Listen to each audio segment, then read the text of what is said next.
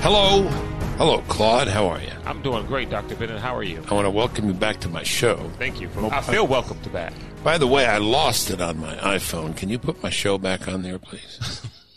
I looked for the icon. I couldn't find it. How did you listen to your show before? Was it? I went to your iTunes. It had a little person on it, had a little figure on it. Okay, we'll look. Anyway, welcome back to the show. I hope you can hear it. I can't. You also do the show. You host it. I do, but I don't remember what I say. It's the podcast that translates Donald Trump. We take a look at the current administration. We address the existential threats to America. Joining me today is a guy I've known for a long time, Roger W. Robinson. He's the president and CEO of RWR Advisory Group. I guess that stands for Roger W. Robinson. Mm-hmm. It also would stand for Ronald Wilson Reagan.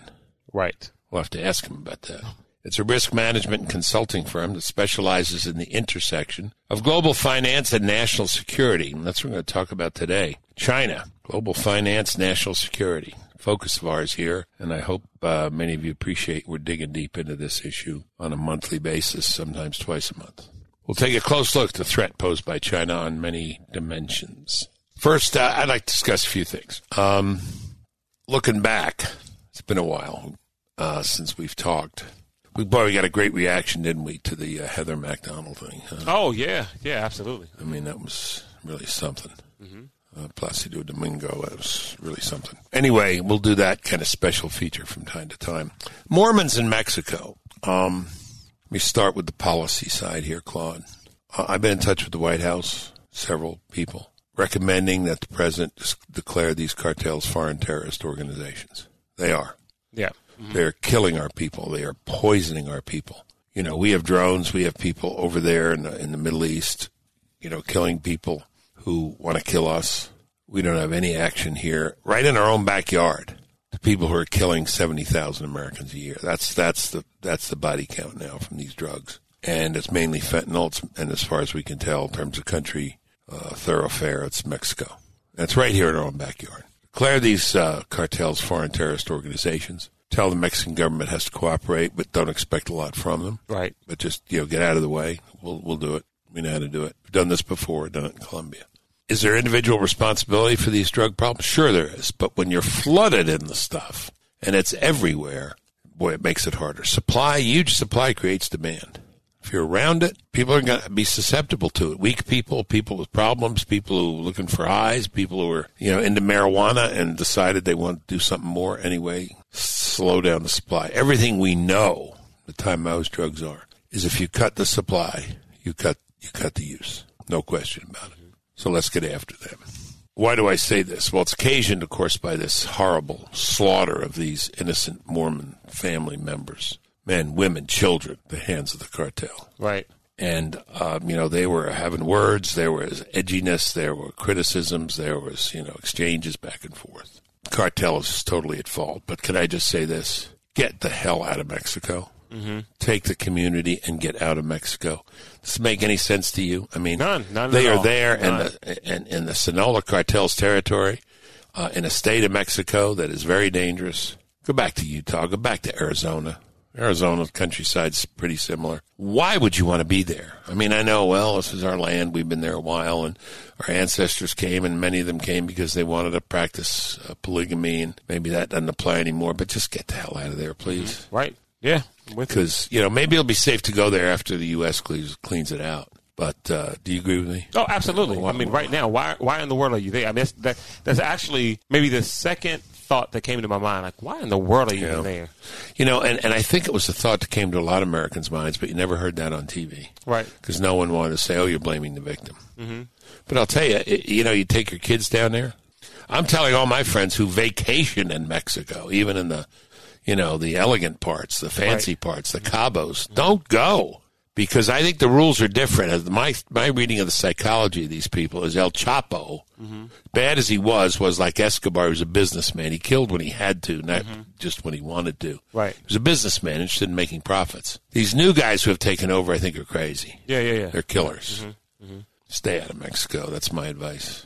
Impeachment. Well, we're in the middle of these hearings, and, they've now shifted from they don't need the whistleblower to testify. It's now going to be bribery.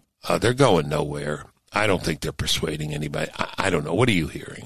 What are you picking up? Well, so here's the thing. I don't think that this is doing the president any good. No, of course it's not. I mean, on one front, it's obviously not. Right. Because it's a hit. It's Sure. 20 hits a day, and almost all the media is against it. Well, and the thing is that when you're dealing with people and you're dealing with the media that's looking for anything as proof, they're getting plenty of anything. Plenty of ammo. Exactly. And to be honest with you, it's even maybe a little worse than I thought. Prior to the hearings, I was like, this is not going to do much. The moment they started, I'm thinking, well, okay, they might actually catch some traction with this, and actually whether it's from impeachment to removal or affecting 2020, I think that they get some traction on it. Yeah. In the end, it may hurt them. May hurt the Dems. But I don't know. It's spinning around, and, the president tweets while the ambassador's testifying. Well, she wouldn't do that. Not helpful, not smart. No. I don't think they have anything of a case against him, but, people say, gee, why does he do that? And it just turns some public opinion against him. But, I was on TV the other day. I said 6 words. There's no crime here. What's the crime? The key witnesses were out. They were asked, what's the crime? They couldn't think of a crime. Mm-hmm. Key witnesses against him. No bipartisanship. Now, with Nixon and Clinton, it was strongly partisan, but there was bipartisanship. There were Democrats who were, very angry at Clinton and, thought he should be impeached. And there were Republicans who were very angry at Nixon and thought he should be impeached. This one is almost absolutely entirely on partisan lines. The third thing about this is I've been watching a lot of it, but, I doze off and start doing other things. Mm-hmm. I don't think your average viewer is that interested. You watched a lot of it? No. I haven't watched a lot of it. See, it doesn't have any drama. Right. The Nixon thing had loads of drama. You had the tapes, you had the burglary, you had the break-in, you had his White House counsel saying he said this, then he said that. None of these people talked to the president, at least so far. With Clinton, you had the dress, you had Monica, you had sex in the Oval Office. Hey, let's watch this. Let's see what we find out today. And I don't mean to be graphic here or to reduce it to the street level, but people are interested in that kind of thing. Sure. This thing is dry as bones. It looks like a policy disagreement about what kind of corruption and how to look into it. To be precise, what they're going after the president for is, he said, I wish you'd look into the Biden thing. They haven't disentangled looking into the Biden aspect from the whole looking into the corruption aspect of 2016. Okay. And that certainly could have been part of it. I just don't think there's a convincing case. But we'll see. I do think one of the best arguments to make to the public is, we're less than a year from an election. Just settle it in the election. Right. Really, but the effort here is to stain him and to hurt him. I think what he did was awkward and careless in some degree, but not impeachable. I mean, Schiff says, quotes that Benjamin Franklin coming out of the Constitutional Convention. It's a republic if you can keep it. Mm-hmm. We're not going to keep the republic because President Trump says to the new president, "Hey, look at the Bidens. I think they were pretty corrupt too. Mm-hmm. I think we can keep the republic." Sure. So anyway, that's you were saying that you don't think that it's a convincing argument. Do you believe that they need a convincing argument, given the current climate? They don't need a convincing argument for the people who hate Trump. Right. Okay. They don't need a convincing argument. And they're not going to convince anybody who supports Trump. The argument is about that 10, 15, 12% in the middle, or whoever they are, wherever they are. And I don't think they got enough to convince them. Okay. One of the things that's coming out is the numbers in those states, those battleground states, Wisconsin, Michigan, are not supportive of impeaching and removing the president. Mm-hmm. The other interesting thing that came out about some polling, and this was the president's top pollster and political advisor, Brad Parscale. They polled people going to Trump rallies. I don't know if you heard this. A lot of people haven't. More than 20%, sometimes 25% of the people who go to Trump rallies identify as Democrats. I did not know that. Yeah, that is a really interesting number. Huh. Now, one other way to put this for the audience to think about, love your response, is the numbers they're making up, Trump, in working class people, Democrats, workers, laborers, union people, enough to make up for the loss of the suburban housewife. They seem to be losing a lot of the suburban housewives who are put off by his style. Right. Not by his policy. It's all by style his- points. Oh, absolutely. It's a lot of his style. A lot of it is style points. It's just, But I will tell you this: I don't know how much the Elizabeth Warrens, the Pete Buttigieg, I don't know how much ground they're making with the working class Democrats. They're not making much. No one's catching on. There's no one that the party, I mean, the majority of, well, it used to be, Democrats voting base, who they're excited about. There's no momentum or excitement. Well, how do we know that no one's really catching on? How do we know that? Two new guys got in the race. Right. Correct. Yes. Michael Boom Boom Bloomberg, I know him.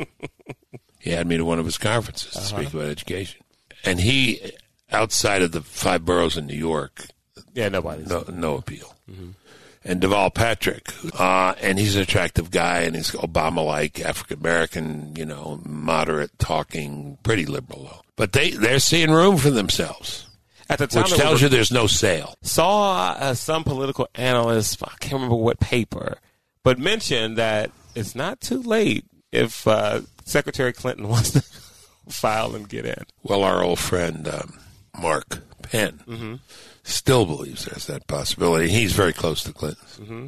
But I think she makes as much difference now as Bloomberg or Patrick. Do you believe if she I don't think she's that popular with them. But if she were to actually do it, do you think she becomes the front runner? Does she 2 behind Biden, or I don't know.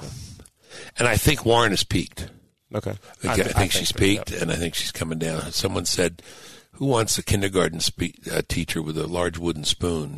Banging. Banging on the side of the head. That's kind of funny, isn't it? Because I can picture I love this stuff. Yeah. Buttigieg is apparently ahead in Iowa. Mm-hmm. We'll see. Now, Biden, they say, is coming back, and his numbers seem pretty good. But again, if you add up the left people, Sanders and Warren and Buttigieg, mostly left, that number dwarfs what Biden has. I still think the energy and punch is in the left wing, left part of the brain of that party. But I'll tell you, of those candidates, I think, if I were voting in the Democrat primary, I'd vote for Buttigieg before I'd vote for a lot of other people. Mm-hmm. By the way, when it comes to the impeachment hearings, and these are impeachment hearings, I don't care what you call them technically, a couple of things. Democrats very consistent. They're out for Trump. That's all, no matter what happens. Republicans, good to bad. I think the special counsel, this guy Castor, is no help. I think he's awkward, fumbling, and often counterproductive, but more than outbalanced by the excellence of Jim Jordan, who, boy, has really been terrific. Bulldog, tenacious, tough, smart, to the point. He has been, I think, the star questioner here. Devin Nunes I like, but I think he's a little off, and too much sarcasm, doesn't play well. The directness of Jordan, I think, is great. The wrestling coach there, the jock, is coming through. And the other person is Elise Stefanik from New York, I think the youngest member there on the Republican side, woman. She is terrific and been very clear and pointed and has a future. Good for her. I think she's really done an excellent job. You're listening to The Bill Bennett Show. Stay current on the threat posed by China with our friends at Committee on the Present Danger China. Go to presentdangerchina.org. Presentdangerchina.org. You're listening to The Bill Bennett Show. All right, let's welcome Roger Robinson, Jr., President and CEO of RWR Advisory Group. Roger, welcome back to the show. Hey, pal, how are you? All right, how we doing? Just well. Not perfect on the cap market front. The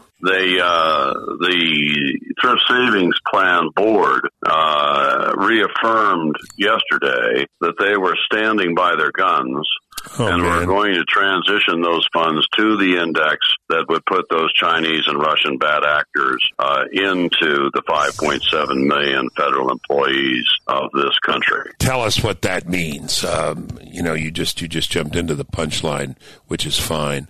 But back up and tell folks what's going on here in the broad picture, 30,000 feet. You bet. Bill, we have a real challenge on our hands. The Federal Retirement Thrift Investment Board, which is a complicated long name for the board that administers the thrift savings plan of 5.7 million federal employees with $578 billion of retirement funds under management, has made a decision in November of 2017 to move the entire international stock portfolio of the Federal Thrift Savings Plan from a fund that was investing in developed country companies only, no emerging markets, most notably no China, Russia, to a new fund called the MSCI All Country World ex-United States Index. Long name, but the net effect is that adds the emerging markets, and it not only adds China and Russia, but a number of egregious bad actors, national security and human rights abusers, into the portfolios of those federal employees that want any international exposure in their retirement accounts. So that's $50 billion involved, and most federal employees, as you can imagine, want a diversified portfolio. They want some kind of international exposure. That's natural enough, but there's only one choice, which is you sign on to these kinds of bad actors the minute that you sign on to an international stock position with your own thrift savings plan. Who is making these decisions? Well, you have a informal, quasi-independent board. When I say informal, these are part-time folks, mainly Wall Street mavens, that are administering this board. There are 5 of them, as I mentioned, and 4 are Democrats left over, I believe, from the Obama administration, 1 Republican there. And it frankly wasn't noticed by the administration.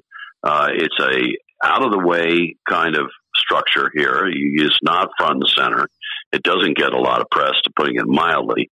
And it wasn't really understood what kind of insidious role they could play if they chose to do so. And just yesterday, that board reaffirmed its determination to go forward with the MSCI All Country World Index with all of those perilous downside risks and really outrages for the American federal employees, independent of the fact that there's been excruciating pressure put on them on a bipartisan basis by members of the Senate in particular, as well as the Secretary of Navy of the United States, Newt Gingrich.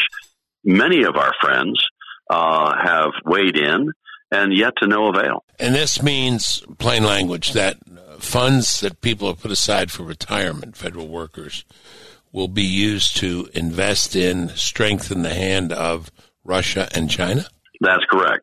And in the case of China, advanced weapons manufacturers, proliferators of ballistic missiles. You have PLA, People's Liberation Army companies. You've got South China Sea illegal island builders. You've got those companies that are supporting the North Korean threat, known hackers, companies that have been already charged with espionage, sanctions violators, actually Chinese and Russian companies under active U.S. sanctions are in the list of the companies that, again, every federal employee with any international exposure will hold in their personal portfolios with their own dollar retirement accounts if this decision is allowed to stand and be implemented as it's planned to be in February 2002. What does that mean? 2020. What does that mean, Roger Robinson, allowed to stand? Who can stop it? Can the president stop it? Can the Congress stop it? Well, the president can stop it in a couple of ways. The International Emergency Economic Powers Act is the ultimate tool. This is an authority that is limitless in terms of economics and finance. The president could easily make a determination that this is simply not going to happen, and he personally is able to stop this in its tracks. The other avenue would be an executive order, which similarly would have the president's authority in a position to stop this from happening. The Congress has already introduced legislation, bipartisan, including, Jeanne Shaheen, senator from New Hampshire, a Democrat, Gillibrand, also a Democrat. In other words, a bipartisan legislation that would forbid the transitioning of that $50 billion from developed countries only to those emerging market countries that include Chinese and Russian companies and the bad actors involved. 2 Washington questions. So if you voted on it in the Senate, you could get a majority killing this thing. Can you get a vote on it in the Senate? Yes, I mean you would be able to have, in my opinion, veto-proof bipartisan legislation. I think the issue here is timing. You know how long it takes to get a bill like this together. Yep. There's a companion House bill being introduced by Mark Meadows, and I think that it likewise will attract Democratic support, just as it has in the Senate. And why? Listen to this, Bill. One of those companies is Hikvision. It's on the entity list of the United States, the blacklist of the Department of Commerce. Its parent company is on the blacklist, and it is the poster child of human rights abuses of those concentration camps holding over 1 million Uyghurs in the Xinjiang province of China. They have their surveillance cameras every few meters atop the walls of those concentration camps. These are human rights abuse enablers. And the same is true with facial recognition technology that's used at train stations to pick up Tibetans. Man. All right. So who does this audience write? Who do we call? Who's moving the ball here? Who's got the ball? Who's in charge? Who's running with things? Well, I think that there are 2 places to go. I've kind of given up on the Thrift Savings Plan board itself. They are committed to their course of action and are largely wholly owned subsidiaries of Wall Street. And you know who tends to call the shots for Wall Street to a very unnerving degree is Beijing itself, who is playing hardball on this just like they did with the NBA. They're intimidating those Wall Street firms into making sure that they stay the course and move their companies into the portfolios of most, if not all, federal employees. I want to come back to that point about the pressure of China, NBA and otherwise in a second and have you unpack that. But tell us who the champions are or who are the people we should reach out to. Well, I think that the president himself needs to hear from his base. He needs to hear from the uniformed military that are going to be unwittingly investing in the weapons designed to take them down and their colleagues. This is a good place to start. Amazing. Secretary Pompeo should be apprised of this. Secretary Esper, the Secretary of Defense. After all, the Secretary of the Navy did an op-ed in the Wall Street Journal on this subject, expressing utter outrage over the fact that this could be permitted to happen. So I think the military, the State Department, the White House itself, as well as support for both Marco Rubio and his efforts, as well as Senator Jeanne Shaheen of New Hampshire, who's standing with him on the other side of the aisle. I think these are the types of people. Rubio and Shaheen. Good. Now let's back up, Roger, because I read your wonderful imprimis speech presentation. We're going to put a link up to it on our site. Really an excellent piece. But let's just pick up on one part of this. The influence of China on Wall Street, or more broadly, the influence of China on decisions made in the United States by business corporations, Wall Street, etc.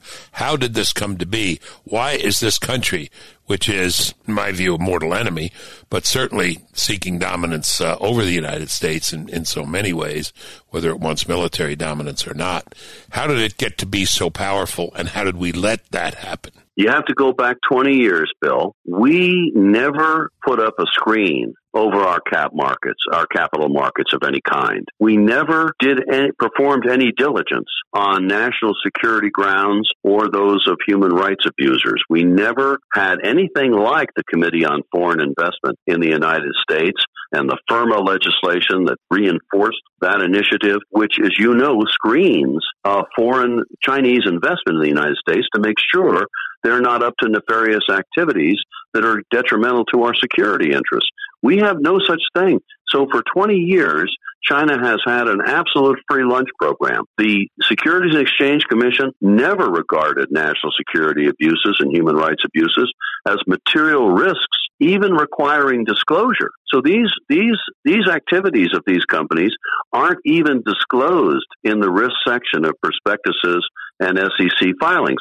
They have fallen down on the job, very frankly. And so that's how we got here. And now it's a matter of the same kind of Beijing arm twisting. Do you know how much money they have in our markets now? As much as $3 trillion have been taken out of the portfolios of American investors into China to fund the Chinese Communist Party and its predations.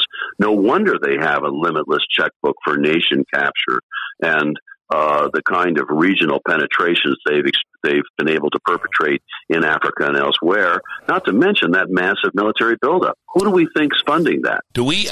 Were we distracted by, the beginning of your piece is what I'm referring to, were we distracted because lulled into focusing on Russia, Soviet Union?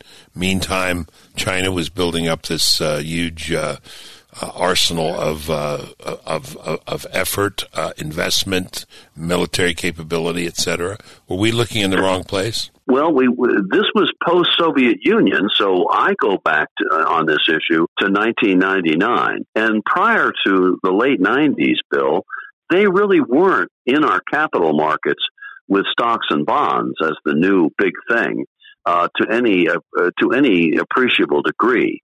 All of this has happened in, say, the past 20 years when they've taken their biggest state-owned enterprises. They went and put out initial public offerings. They started to list on U.S. exchanges.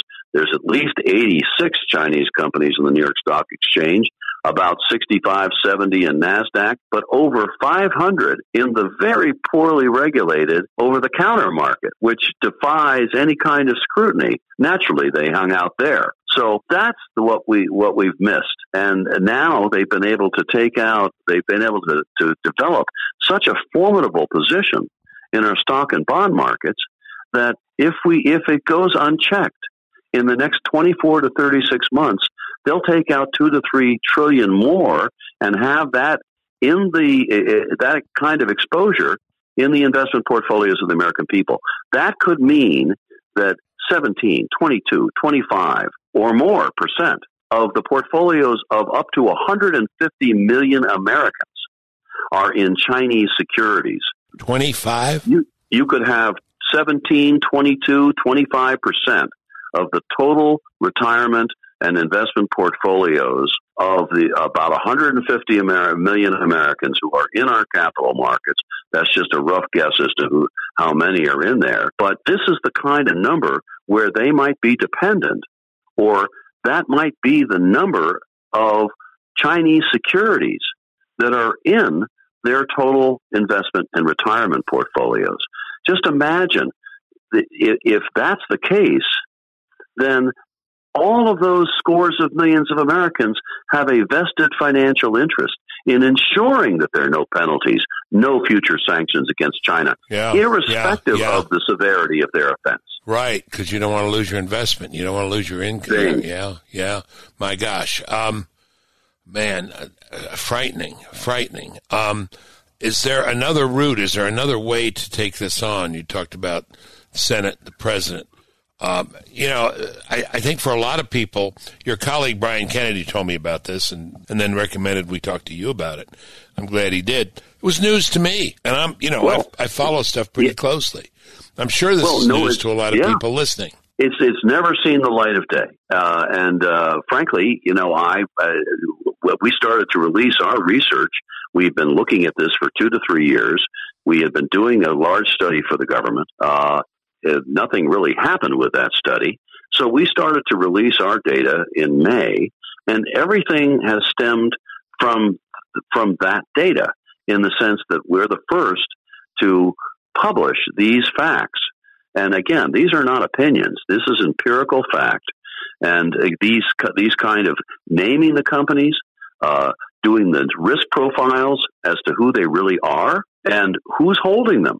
The 50 state public pension systems, almost all of the states, all of the university endowments. Yeah. I mean, just imagine the level of penetration that's taken place here. Yeah, no, it's extraordinary. I'm just curious, just in my business, my craft. Is there a talk show host? Is there a columnist? Is there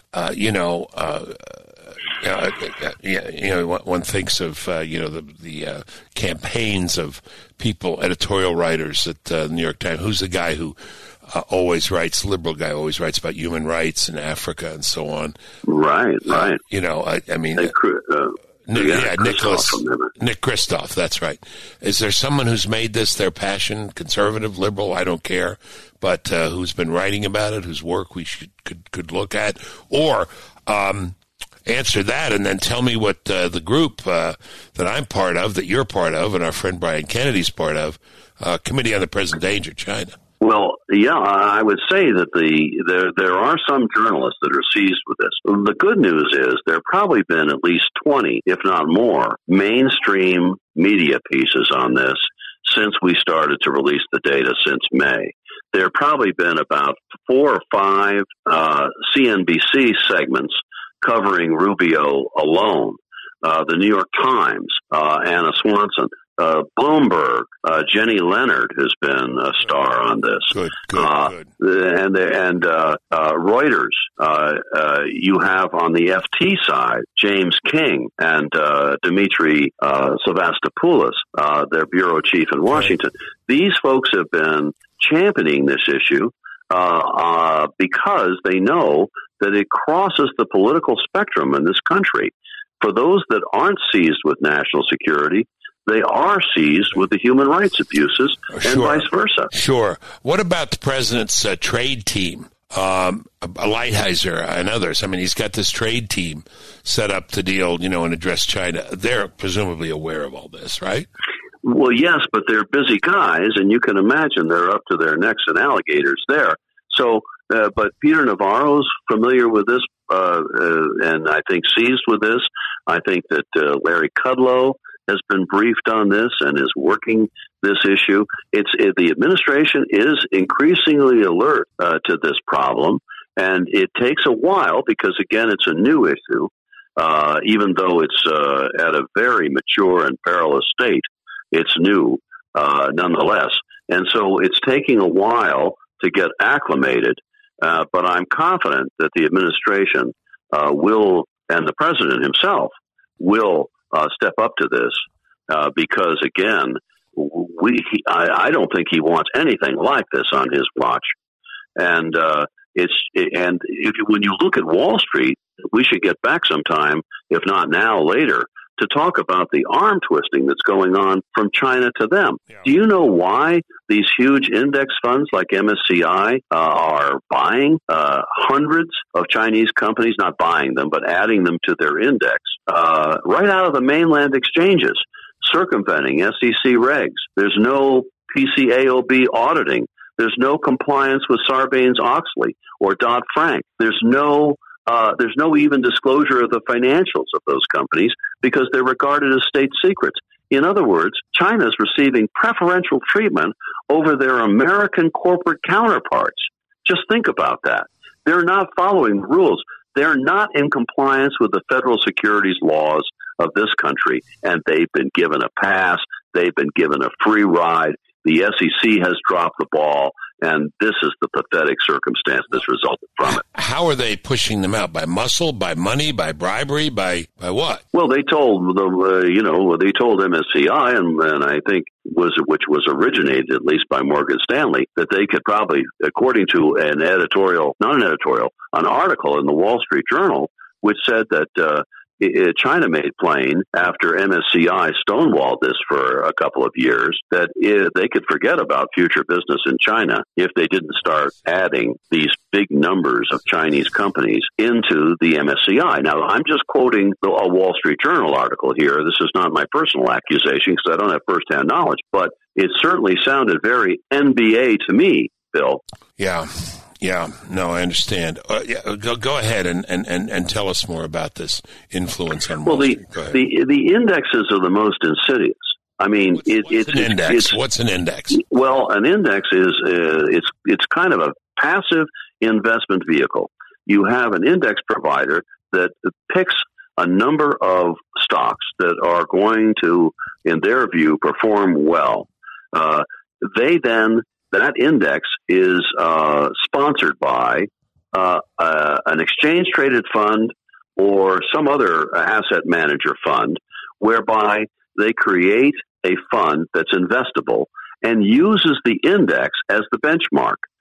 In other words, they'll buy those stocks in the index and create a fund around it, quite literally. And that's the new game in town. There are more passive investment vehicles now through indexes than there are actively managed portfolios. That is, picking stocks the old-fashioned way. So the game has changed. It's all about indexes. And yet, unfortunately, there's trillions of dollars of funds under management that are slavishly and reflexively buying the stocks based on these indexes, and there's been no diligence. And nobody knows who these Chinese companies are and their subsidiaries. Nobody's looking for these kinds of track record of abuses in national security and human rights. And as a consequence, China has been able to flood our markets with these kinds of bad actors. Yeah, one thing, though, does seem to stand out that's the same, which is the lure of the Chinese market. We'll make sure you're never doing business in China. I can't tell you how many times this has come up in the last 10 or 15 years for me, just doing a radio show where, I remember one day, Roger, I may have told you about this some time ago, but I said, anybody out there, try to do business with China? And we had nothing but calls for 3 hours. Yeah, we did. Why? Because you look at the numbers. Everybody looks at the numbers, Roger. Right. 1.2 billion, whatever it is, How many people there? 1.3 or 4. Yeah, 1.3 or 4 billion. Man, if I could just sell one widget to every 50 people. Exactly. And exactly. So, and then we asked people when they said that, said, how'd it go?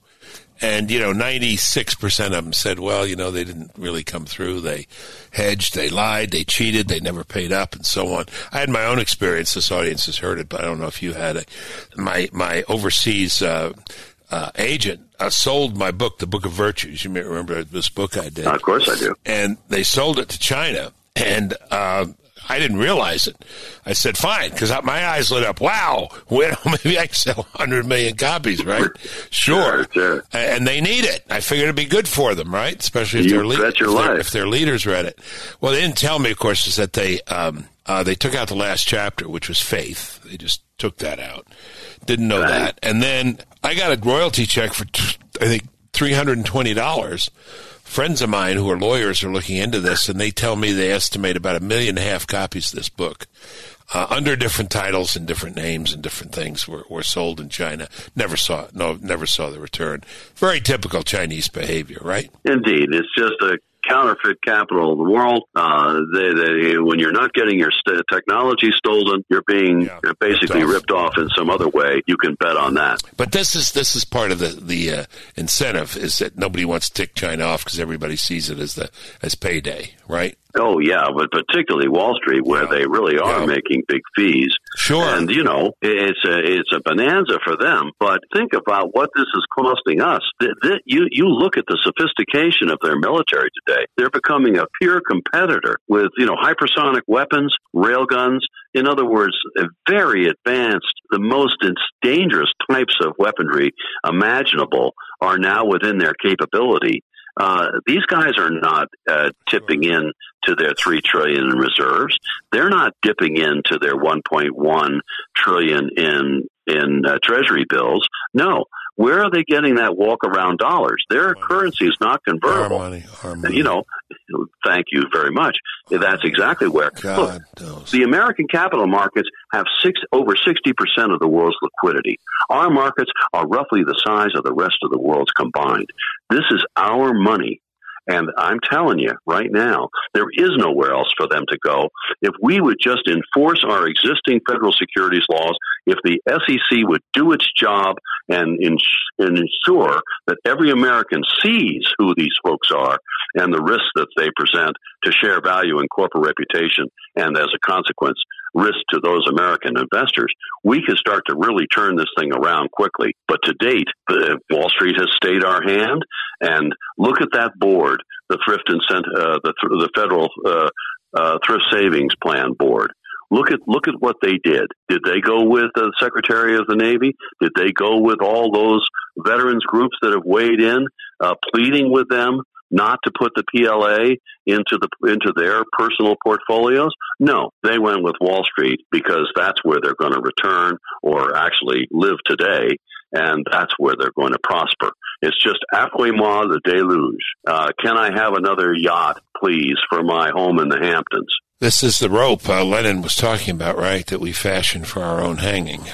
Well, this is the classic case. And more importantly, Bill, this isn't just another issue. This is the mother lode. The reason that you haven't heard about this issue, no Americans heard about this before March of this year when we started to release this data and our research. Amazing. Well, good. God bless you. Listen to this. This is it. This isn't, look, they want us to focus on the shiny object of trade. They're unhappy with our focus on technology, to be sure. But one thing they can't afford for us to ever focus on the cap markets and the money. They live or die there. They live or die in the conversation that we're having now. Take it from somebody who has been to this rodeo before with a group called the Soviet Union. Yeah, as you know, I fashioned the strategy to take down the hard currency cash flow and the credits that kept them on life support. And you know the result. Yeah. This is that category. No, you're a hero, Roger. You're a hero. Two last things. What should people do? Educate themselves, obviously, which I think this is hopefully contributed to. What else should people do who are listening? They should be going to their fund managers, their financial planners, their pension systems, even if it's the state or their federal employees, and say, ask the demand to know the question: do I hold any Chinese companies in my portfolio? And if so, which ones? Because they're not going to be able to tell you. I mean, they don't know which ones. Okay. Then you ask, do I have any sanctioned Russian companies? Well, they've never been asked that question. In other words, you're going to find out real quick that nobody's able to give you good answers because there's been no diligence whatsoever performed.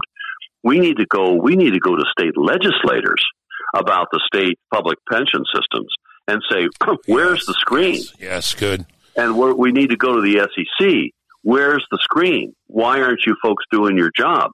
In other words, why is it up to me to protect myself? Isn't that the federal government's job? Good. Isn't that the state government's job? Good, yeah. Tell me finally, you mentioned the president. Do you have any sense, any intimations that he is aware of this? Yes, I do have a sense that he is, and that he's given an okay, apparently, for, I think, an interagency group, which is meeting periodically to start to get their arms around this issue, including the federal thrift savings plan dimension. The president hasn't spoken to this issue publicly, so we're doing a little bit of reading of tea leaves here. I can't speak authoritatively to what he knows and what he doesn't know, but I can tell you this. If he knew in the starkness of the facts that we're talking about now, he would be very animated on this because, again, we're talking about possibly as much as $3 trillion already taken out of our markets that could have gone into American economic development and jobs. Amazing. We're talking about $3 trillion more in the next 24 to 36 months.